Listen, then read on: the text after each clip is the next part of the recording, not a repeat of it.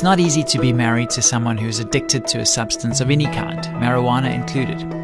It's lonely, painful, and isolating, just to name a few of the negative factors. Even the simplest everyday tasks can become painful trials when your partner is in the habit of tuning out and living in a drug-induced world. Add children to the mix and a whole new set of concerns emerge. We'll discuss this further on the next Family Matters. Stick with us.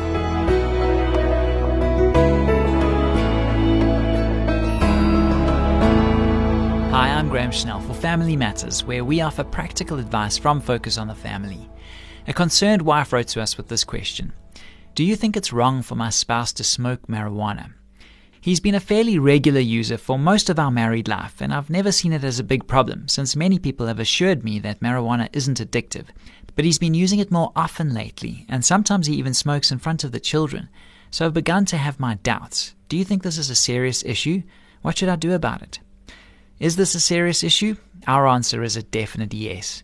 As we see it, there are a number of reasons why you should be thinking very carefully about coming up with some direct and deliberate ways to confront your spouse about his marijuana habit.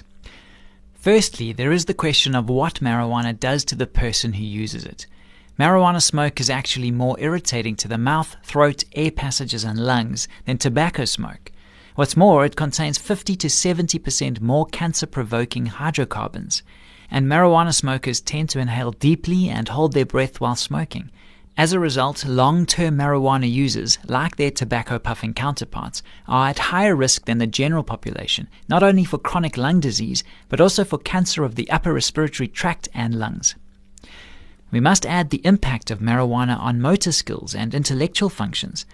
This may be its greatest drawback. Frequent marijuana use can derail normal thought processes. It can impair concentration, learning, memory, and judgment.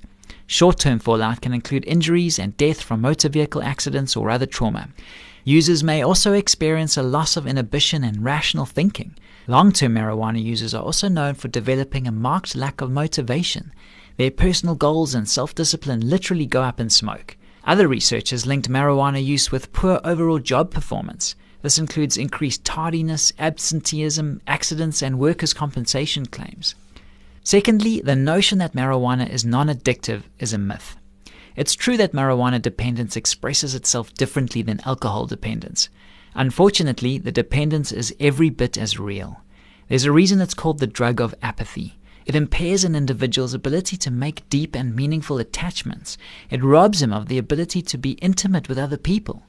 This promotes isolation, which feeds the need to smoke marijuana, which strains more relationships, which causes increased conflict in marriage or with co-workers and friends. You get the picture. It's a vicious cycle. Thirdly, it has been demonstrated that the two most prevalent gateway drugs are marijuana and alcohol. A gateway drug creates pathways in the brain that invite experimentation with harder street drugs or prescription medications. Studies have shown that 90% of those currently using hard addictive drugs like heroin started with marijuana. These then are the facts. They deserve careful consideration. Naturally, no one can tell you exactly what to do about your marijuana-addicted spouse. That's something you'll have to work out for yourself. It would be best to do so with the help of a pastor, some sensible friends, and possibly even a trained professional counselor. To get in touch with Focus on the Family's counselling department, please call 031 716 3300 or log on to safamily.co.za and click on the counselling link. Meanwhile, you need to ask yourself some serious questions. Is it best for you and your children to remain in this unacceptable situation? If you don't set boundaries with your husband, what kind of message does that convey to the kids? Will your husband's continued use of a mind-altering substance become a spiritual stumbling block for you and other members of the family? These are just a few issues to ponder as you look toward the future. This program was produced by Focus on the Family. I'm Graham Schnell, inviting you to join us again for the next edition of Family Matters.